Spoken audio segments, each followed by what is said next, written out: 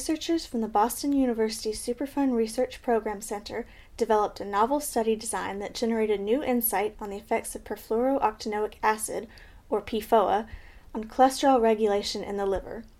Led by Jennifer Schlezinger, Ph.D., the team also investigated the effects of PFOA on the human peroxisome proliferator activated receptor alpha, or human PPARα for short, a transcription factor that regulates lipid homeostasis.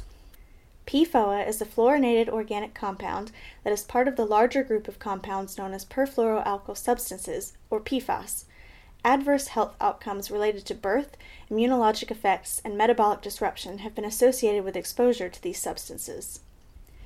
While both mouse PPARα and human PPARα have been shown to contribute to regulation of cholesterol homeostasis, there are well-known species differences in the function of mouse and human PPARα. Past studies of the effects of PFOA on lipids and cholesterol levels in animal models have produced contradictory results. Depending on variables like sex and diet, mice exposed to PFOA can show either decreased or increased total cholesterol levels, in contrast to the increase shown in human epidemiology. With this in mind, the researchers examined an untested combination of variables. The BU researchers tested the hypothesis that PFOA exposure dysregulates genes controlling cholesterol homeostasis through 4 potential pathways in liver. 1. Increased cholesterol synthesis. 2. Increased cholesterol export into the blood. 3. Decreased hepatic uptake of low-density lipoprotein from blood. And 4. Decreased cholesterol turnover to bile acids. Female and male human PPARα and PPARα null mice were fed a high-fat, high-cholesterol diet based on the What We Eat in America analysis diet and were exposed to PFOA in drinking water for 6 weeks. The team chose this diet because standard rodent chow is generally low in fat with negligible cholesterol. After 6 weeks, the researchers measured serum cholesterol and analyzed the mouse livers, an essential site of regulation of multiple aspects of cholesterol homeostasis. Multiple linear regression modeling was used to investigate the contribution of sex and genotype on the outcomes. PFOA increased liver mass in both sexes, and histological analysis showed lipid accumulation. Their analyses of serum lipoprotein cholesterol suggest that PFOA increased serum cholesterol, particularly in male mice.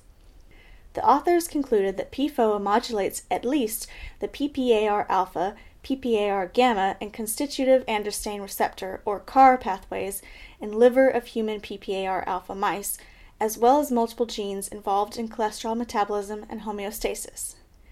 PPAR-gamma is another member of the PPAR subfamily of nuclear receptors, and CAR is a transcriptional regulator of certain metabolic functions. They also found that not all effects were PPARα dependent, and that the hepatic response to PFOA exposure is sexually dimorphic.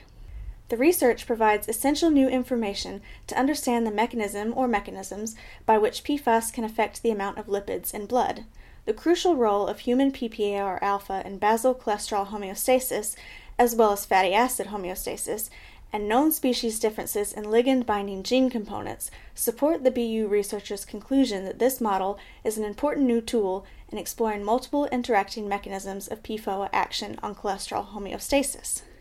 Additionally, a previous study investigated the effects of PFAS on lipid homeostasis in female mice. The results corroborate the observation of sex-dependent effects of PFOA on liver physiology. The question remains whether dyslipidemia, an abnormal amount of lipids in the blood, is a critical effect of PFAS, but the results from this study and future studies that use this model can provide information to understand the mechanism or mechanisms by which PFAS can induce dyslipidemia. Importantly, PFOA-induced effects appear to be sex-dependent, and further research is needed to delineate the biologically significant effects of PFAS on multiple aspects of cholesterol homeostasis. If you'd like to learn more about this research, visit the Superfund Research Program website at niehs.nih.gov/SRP. From there, click on the research brief title under the banner and refer to the additional information listed under the research brief. If you have any questions or comments about this month's podcast, send an email to srpinfo@niehs.nih.gov.